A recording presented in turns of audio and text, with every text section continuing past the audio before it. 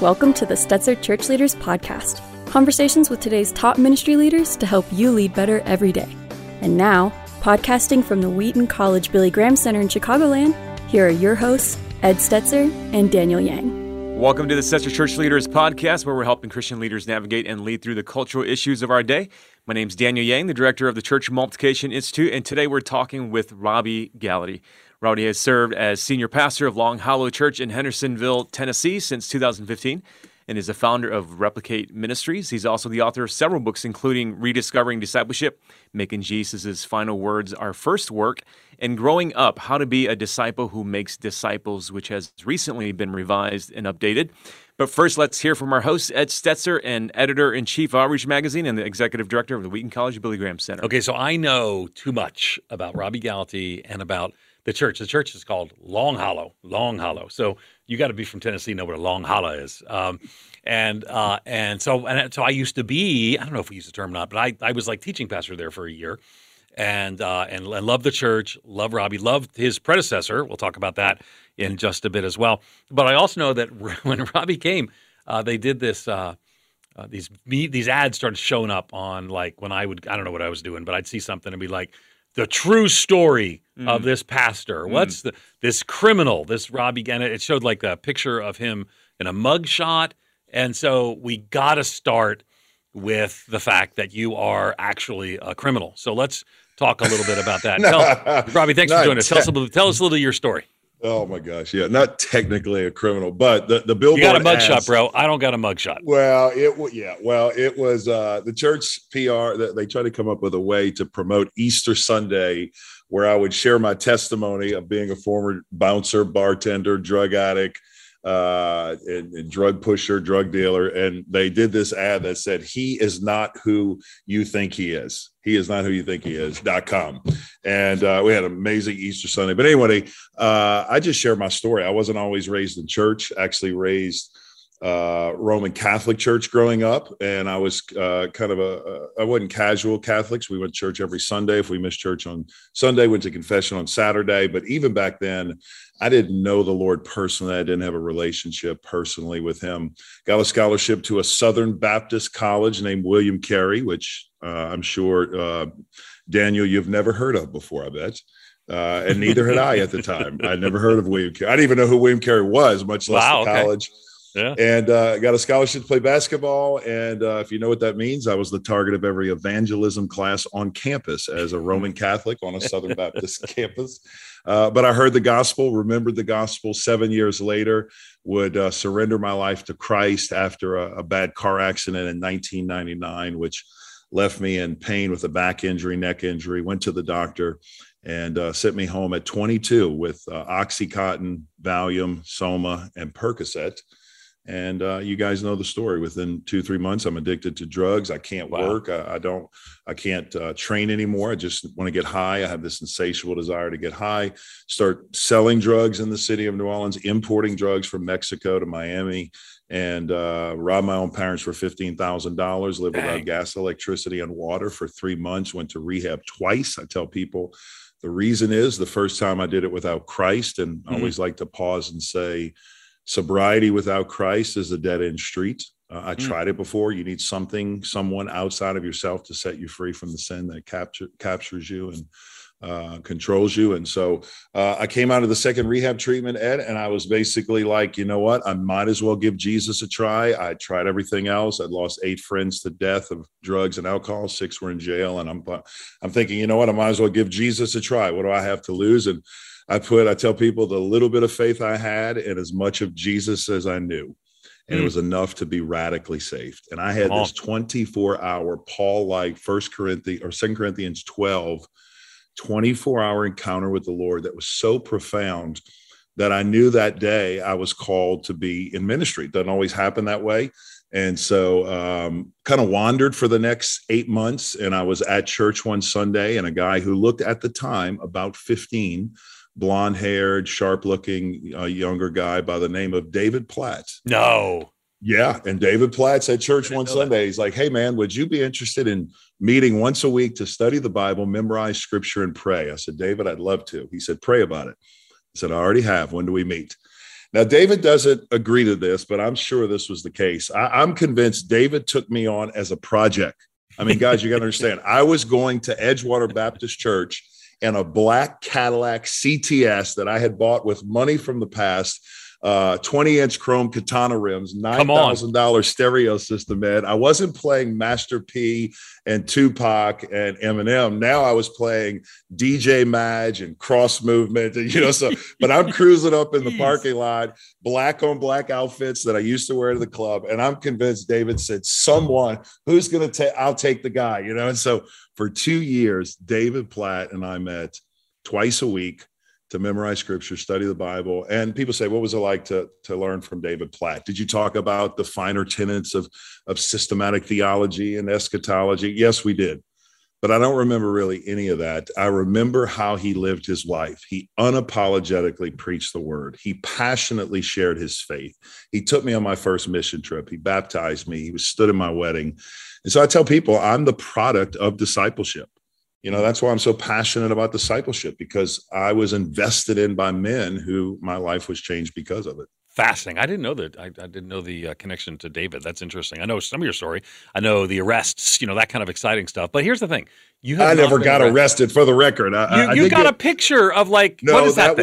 That was the DMV, actually. That was me getting my driver's license. Really? You look totally like you'd just been dragged out of out of a drug den.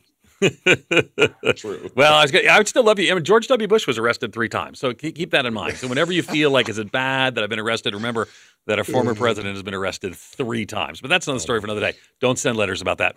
Okay, so discipleship is kind of a key thing. This is a theme for you. You wrote a book, Rediscovering Discipleship, Making Jesus' Final Words Our First Work. Growing Up, How to Be a Disciple Who Makes Disciples. And I love this part of your story that I didn't know related to David Platt. So discipleship, you come, I mean, I know you're in Chattanooga, and you come up to this church that, again, I have connections with. I used to live right down the road from where the church is, taught there for a year. The former pastor is with the Lord now. We were close. David Landreth was his name. And that church was the language that David used was redneck North Point. So, seeker church, and might I say, saw a lot of people come to faith in Jesus. He wasn't an expository preacher, primarily topical preacher, did, Long Hollow at the movies and stuff like that. And you come along, and it's a pretty substantive shift. And early on, a lot of people had a question whether or not you were going to take redneck North Point and, what was it going to, is this going to be, John Piper, verse by verse. I'm just choosing an example everybody might know. Yeah. And it didn't collapse. Well, let's talk about that. How, because I love churches that reach a lot of people, and that church was reaching a lot of people. You come in, you start going deeper, discipleship, verse by verse exposition. How do you keep reaching people? Did you keep reaching people? Tell us some of the story. Yeah. Okay. So this is a long story, but I'll just tell you, let me give you my headspace where I'm at, and you tell me where you guys would be if you're me. So I have given my life to discipleship at Brainerd, the church I was pastoring in Chattanooga, had very little discipleship intentionality. We took about 12 people in the first year. And by the time I left, again, numbers aren't, I'm not saying this to impress you, but just to show you the kind of the progression, we went from 12 to right under 1,500 people in groups of 3 to 5 meeting all over the city. Okay. So we were, and this isn't life group. Life groups was a whole different number. These are 3 to 5 men with men, gender exclusive, like life transformation groups kind of thing, where the discipleship, they're studying the Bible, holding each other, high accountability, high confidentiality, high intimacy for the purpose of replication. They were reproducers. So exponential growth. I mean, it's not magic. I tell people it's math. I mean, really, Jesus was the first quote network marketer. He knew the power of investing in a few. So I thought they were contacting me, which I think part of it was because they had a discipleship deficit. They were highly evangelistic. So when I went to the final meeting, this is the final meeting before I'm officially the guy, I remember it was like a 3.5-hour meeting. They were asking questions about theology and practice and ecclesiology. And one person said to me, hey, I know you're coming from a smaller church. Brainerd was about 3 times smaller than Long Hollow at the time. And they said, hey, how does it feel to come into a church that last year baptized almost 1,000 people in 2014. But in 2013, we baptized over 1,000 people in a year. Now, back up. I never heard of really many churches doing that. Okay. Yeah, it's shockingly unusual. Yeah. Shockingly. Yep. When you're hearing that, even listening, you're thinking 2,000 people in 2 years. And here's what he said. He said, how do you feel about coming into a church that is of that magnitude? And I said, wow, first of all, praise God for the baptisms. Wow. I never heard of a church doing this. But here's the question I would have for you. What did you do with the people? Mm-hmm. Now, I didn't know the numbers back then, and I've since, looked at the chart and the numbers and what we did. But I said, what did you do with the people? And by God's grace, thank God, they were honest. They looked around for a moment and they said, that's what we're talking to you about. And what I found out, and this is interesting, what I found out when I looked at the numbers after getting here, and this is no indictment of anybody in the past, this is just the product of a growing church, reaching people. It's hard to spin both discipleship and evangelism plates. But I realized that in those 2 years where we baptized 2,000 people, Daniel, we were in a sense plateaued. Now, a couple factors. You got a pastor who's sick, pastor has cancer, pastor passes away. Okay, I get all those tangible things. But the reality is we were growing. And here's what I find, and I know you guys know this. We were putting people in the church as fast through the front door as they were going out the back door. It was like this escalator evangelism, I call it. We were trying to reach you so that we can reach your friend and forget about you. And then we reach your friend so we can reach their friend and forget about you. And the Lord began to show me something, that it's one thing to reach people. Praise God, we have to. But many people in America, many church pastors don't have an infrastructure, a pathway, if you will, to move people through a process to create them into the image of Christ. In a sense, they don't know the kind of disciple. This is what we really focus on Replicate. They don't know the kind of disciple they're trying to make. And so they're just throwing things and seeing what sticks against the wall, in a sense. I can hear shades of Wesley and the Methodist movement underneath your language there. So I'm curious, the influence on you.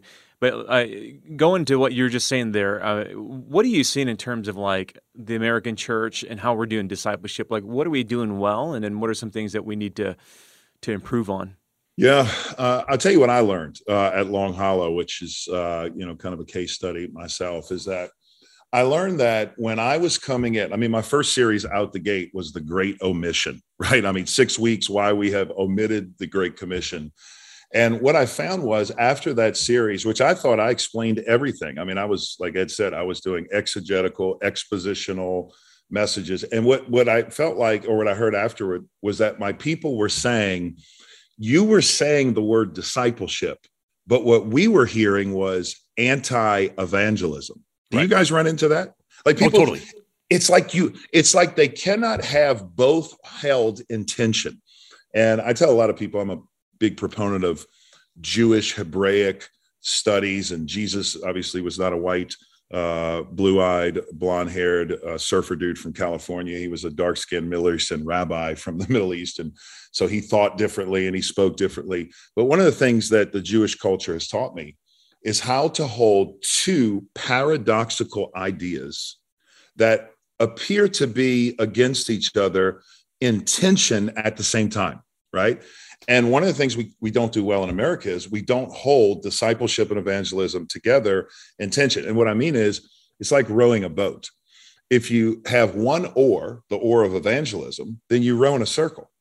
But if you only have the discipleship oar, which a lot of us have, then you row in a circle. You have to have two oars to row in the same direction. And so what I had to learn was, just because I was speaking the language, just because I was preaching the sermons, just because I brought in the A-list team of disciple makers, I wasn't, in a sense, making disciples. And here's the big thing, the aha thing we found, is that we found that we thought we were equipping the saints to do the ministry, but actually I was equipping a staff to do the ministry. And if you notice the big difference in Ephesians chapter 4, he says, equip the saints to do the work of ministry, not equip the saints, comma, do the work of ministry, comma, perfect the saints, comma. And here's a big thing, and I know you guys would amen this. We realized that we were actually doing the ministry for our people and making disciples, and we weren't creating hero makers. We were the heroes. of the discipleship ministry. We were the one forming the ministry. We were doing D-Harmony, right? Like, yeah, I want to be in a discipleship group. Great. We'll sign you up. We'll give you a room. We'll give you space. And what we found is we weren't empowering our people to be the hero makers. We weren't showing them a compelling way of why they need to make disciples. So let me speak to the pastor for a moment. Here's the problem, the major problem I did at Long Hollow, or had. I came in and led with strategy. I didn't lead with vision. Now, most pastors like vision. I don't want to spend a lot of time on vision. I don't want to spend a lot of time on mission. I mean, values, really? Do we need them? I mean, that was me.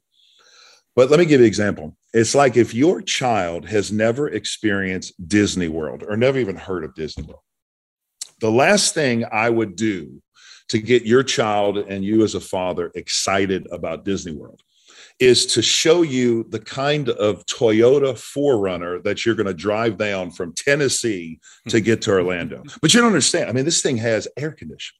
I mean, look at the power seat. You're going to love these seats. And you even have a connection for your phone to get a map. And here's a map to get there.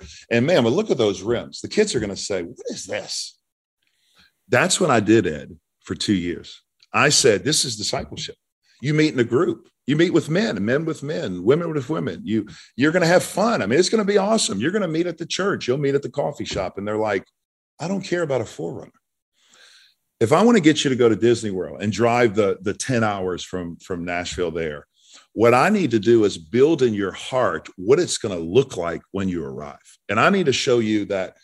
Imagine what it's like when your son looks up holding your hand when he sees Mickey for the first time, and the twinkle in his eye, or the word from your daughter at night when you're tucking her in bed and she says, you're the best daddy in the world. Listen, I don't know about you. You'll walk to Disney World if you do that. And I think that's the thing I would share as I'm seeing, to answer your question, Daniel, what I'm seeing is a lot of pastors saying, this is how you make disciples. This is what you do in a discipleship group, me included. I don't see a lot of people saying this is what will happen when you have a church on fire for Jesus. You're going to have better fathers who love their children. You're going to have better wives who love their husbands. You're going to have better coaches who look for divine appointments when they mentor their students, and everything in between. Okay, I'm tracking with you. I'm buying the vision. I'm also probably one of the people, you and I swim in some of the same theological streams. And but I'm the guy who's like, hey, I'm deeply thankful for churches that they probably use the term anymore, but like churches that were trying to reach seekers. And I'm going to quote a poem right here on the podcast for the first time. So let me quote a poem from Sam Shoemaker. It's called "I Stand by the Door." I don't think I've quoted that before. Okay, here's what it says. This is just part of it, right? It says, "Go in, great saints, go all the way in." This is how I think of like the people in our often movement, Robby. Go in, great saints, go all the way in. Go down into cavernous cellars and way up to spacious attics in a vast roomy house, this house where God is. Go into the deepest hidden casements of withdrawal, of silence, of sainthood. Some must inhabit those inner rooms and know the depths and heights of God and call outside to the rest of us how wonderful it is. Sometimes I take a deeper look in, sometimes venture in a little farther. But my place seems closer to the opening, so I stand by the door. And his theme is, I stand by the door, so I help people who, it says men outside the door as starving beggars die on cold nights in cruel cities in the dead of winter. It says, I stand by the door so people can find their way. And a lot of people in our theological stream don't like those kind of churches that are asking, how do we really focus on reaching unchurched people or seekers, whatever language we're using today? But for me, what I found is, having walked a journey, I've had the privilege of preaching at your church under your leadership and under your predecessor's leadership. Most churches that sort of get beyond the seeker thing, they actually do stop reaching a lot of people. They go deeper, and in the process, they stop growing wider. And so I think I can agree with everything you said. That your rather fancy way of saying it in Hebrew understanding. But at the end of the day, this is a real thing, that churches have a real hard time being evangelistically passionate and discipleship focused. So let's acknowledge that's true and say, how do we have the kind of growing discipleship that doesn't at the same time cause us to lose our evangelistic passion, particularly as a lot of people, here we are, kind of the seeker movement's, gone in so many ways. So how do we not lose the evangelistic passion that we had in that movement? Tell us more, because I think it's also worth noting, too, you guys had an explosion of evangelistic activity recently as well. So tell us how to avoid this dichotomy, not just that it shouldn't be, but how do we avoid it? And then tell us a little more of the story at Long Hollow. Yeah. So, I mean, people always give me a bad rap and say he's a discipleship guy, meaning he's not focused on reaching people.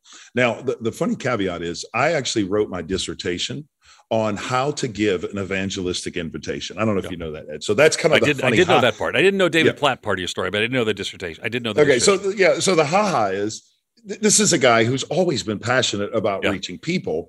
It's just that I've given my life to discipleship because I see that's where the need is. But as you said earlier, now the evangelism plate is falling. And so we kind of have to keep the pendulum central. So here's what I would say. One of the things people have asked me is, why do you think God would send, quote, a revival to Long Hollow in 2021, which is what we experienced? And people say, how do you know it was a genuine move of God? The year before, in 2020, we baptized 250 people. The year before that, in COVID, we baptized 129. The year before that, we baptized 250. And I'm telling you that to tell you, we are not a baptism-driven, get them in the tank, just, if they're breathing, they get baptized. So we were very meticulous. We had a long baptism class, which we've since kind of moved away from, and we had a process for baptism. From the end of December 2020, to the first 15 weeks of 2021, we saw over 1,000 people baptized. Okay, now let me just say that. 15 weeks, 1,000 people baptized. And in the year of 2021, we saw right around 1,600 people baptized. Now, this is Middle Tennessee. This is Bible Belt America. Some people say, I didn't know there were that many people to be baptized, right, in Middle Tennessee. But okay, so I was on a podcast with a guy we know, a mutual friend of ours, Kevin Ezell. And Kevin Ezell said, I think it's comical, I have to stop you, that the discipleship guy is the one that God pours out his spirit of revival to. Like I think that's comical. And he asked me, he said, why do you think that is? And I hadn't thought about it, but I will say this, and obviously God's sovereign, he does what he wants. I'd love to say I was praying for 20 years for revival. I wasn't. I was simply praying to reach people. I was simply praying for God to change hearts. But I will say this. Could it be, Ed, that for 5.5 years, behind the scenes, in a dual manner, we were still trying to reach people, but behind the scenes, I was setting up a paradigm of disciple making to prepare for the influx of potential people that could possibly come. I used to preach a sermon on Acts chapter 1 or Acts chapter 2, and I'd say, what if this Sunday God pours out his spirit like Acts 2, and you have 3,000 people saved in your service? Do you have a process, think about this, to baptize them? Because the disciples, it says they baptized 3,000 people that day. And I would jokingly say, not only do you not have a process, but we don't have a process for that.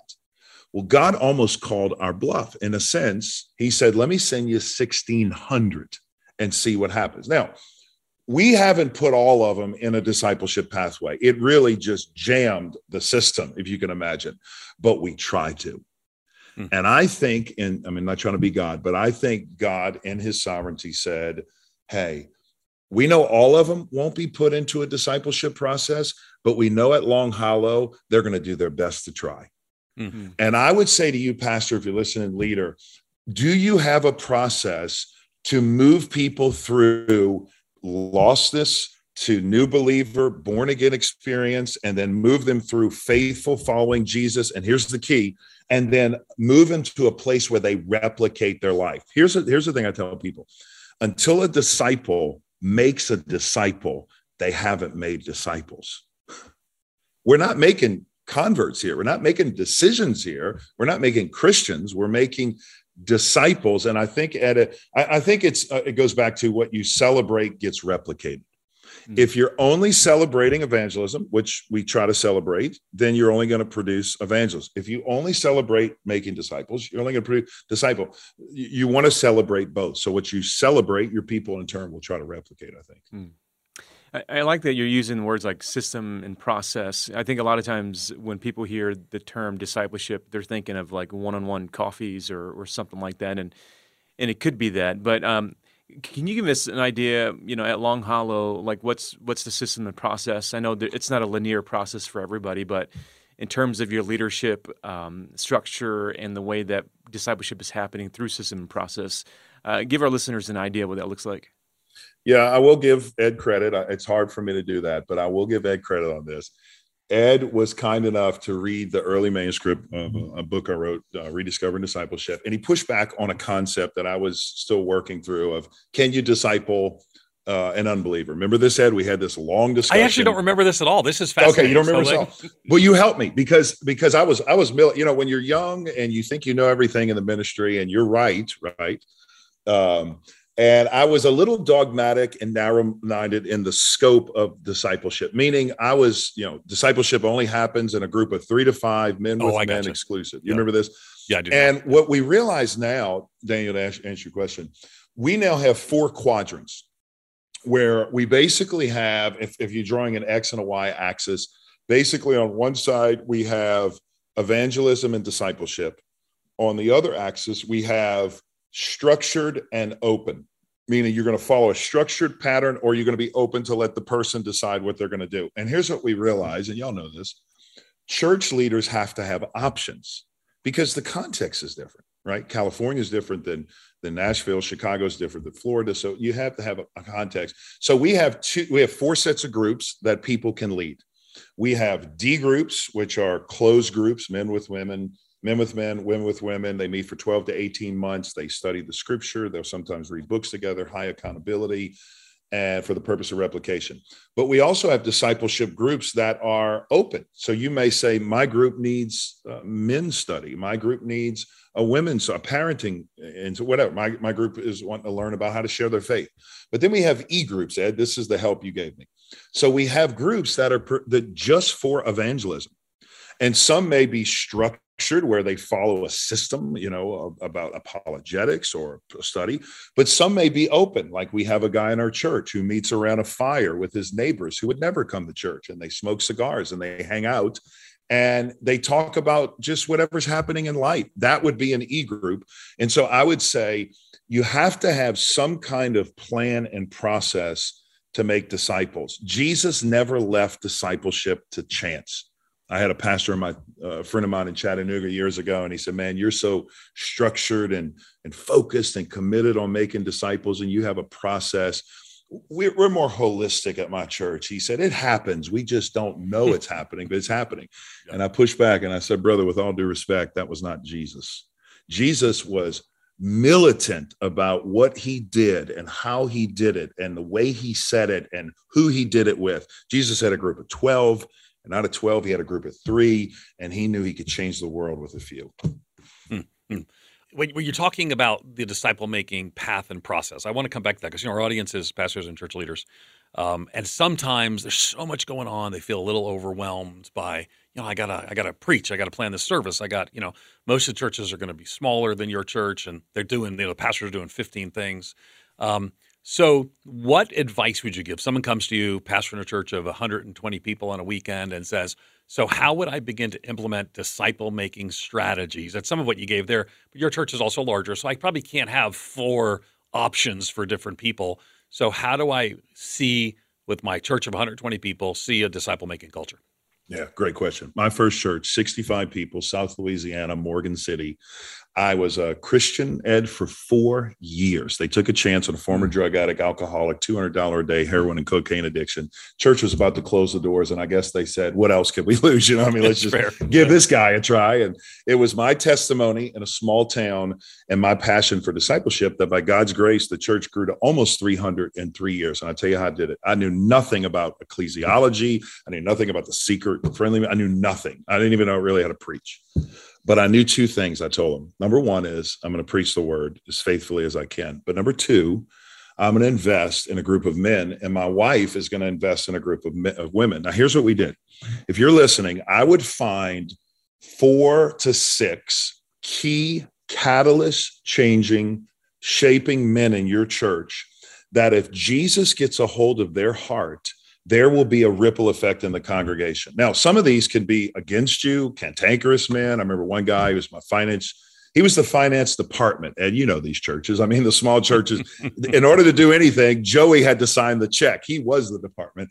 And for me to go to him as a 27-year-old, 28-year-old and say, hey, would you be interested in me discipling you? He would have said, you? No way.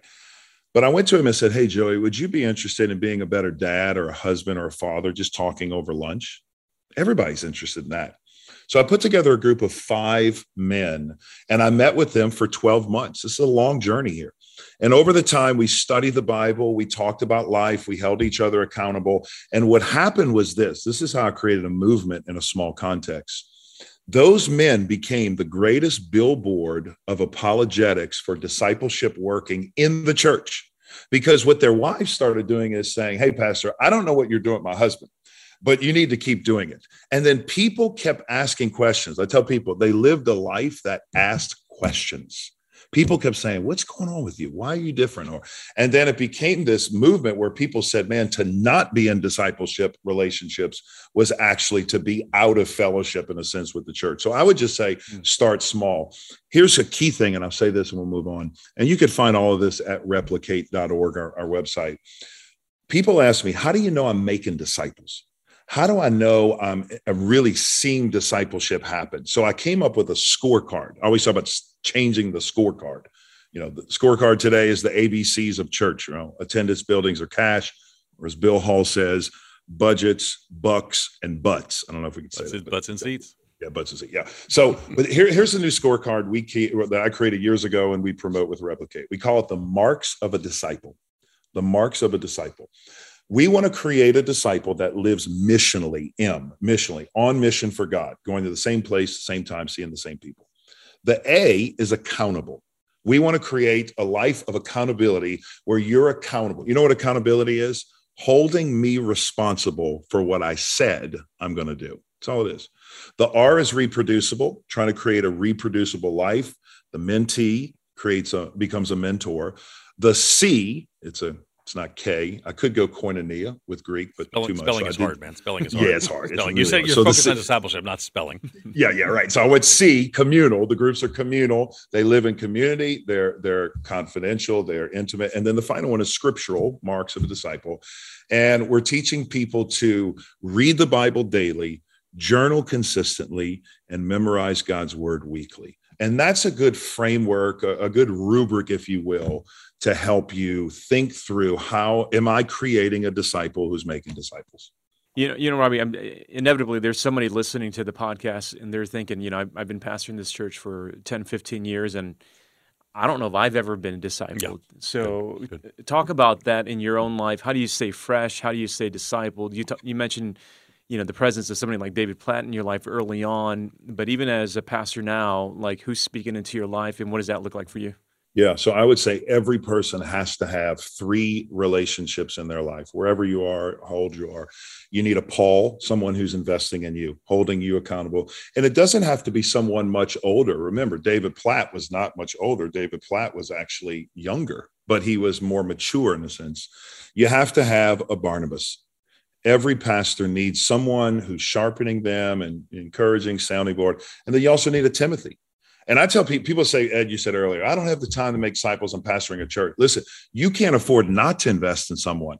Discipling a group of guys. I have 2 groups that meet every week. I got a group that meets on Wednesday nights and a group that meets on Monday morning.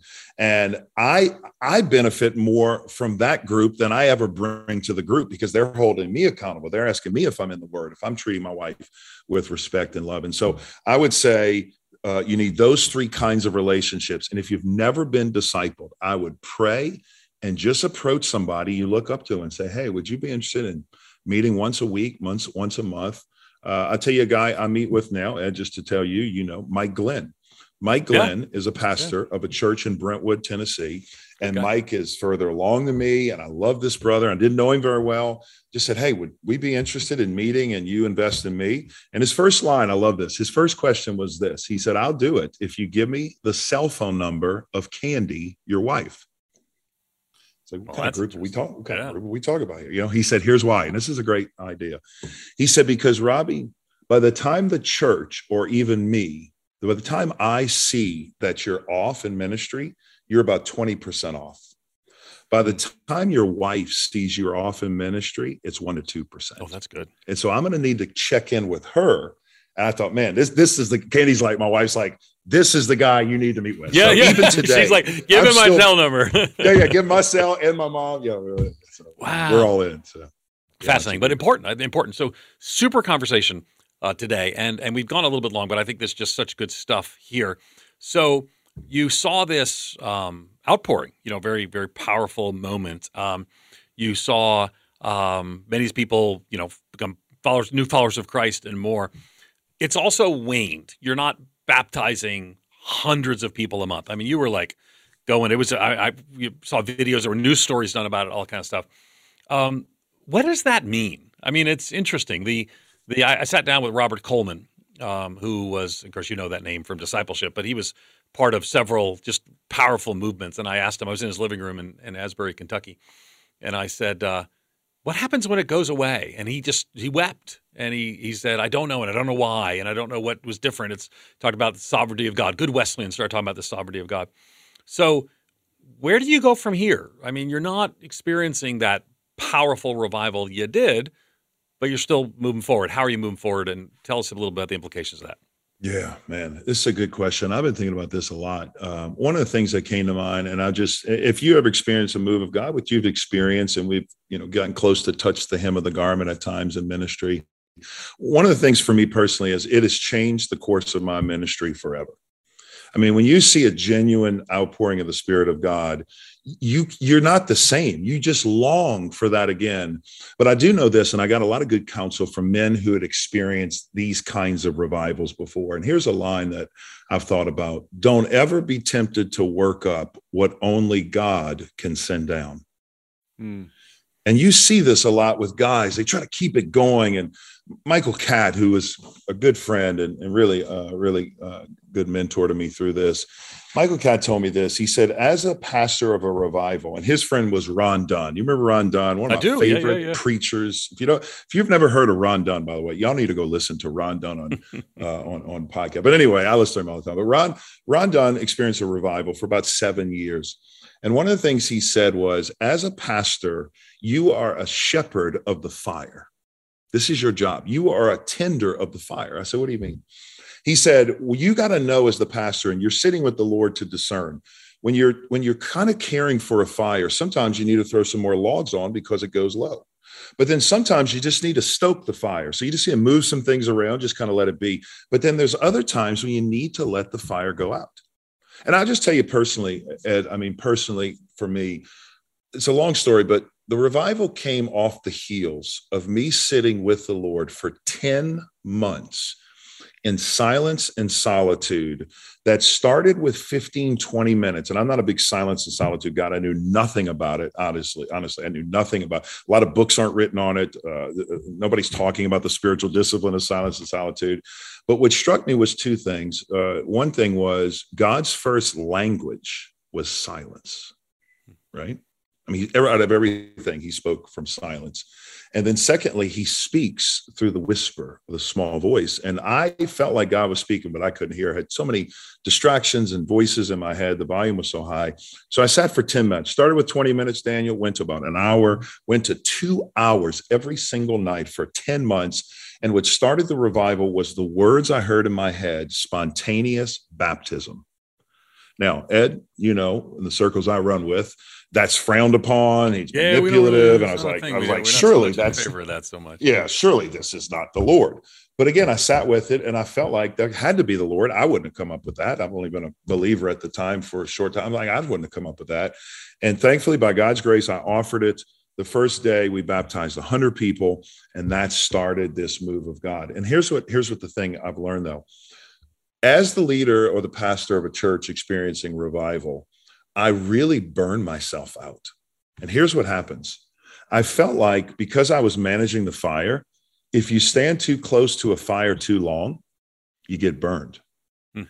And I put, I think, a lot of pressure on myself and a lot of just weight of trying to carry the revival. And the revival ended. Here's how it ended.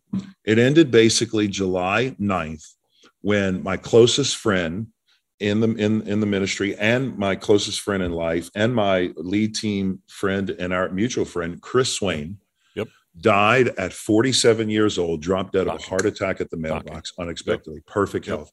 And that was the period of revival. I want to eventually write a book called the Cost of Revival and the Price to Maintain It, because there's a cost and there's a price, as you know.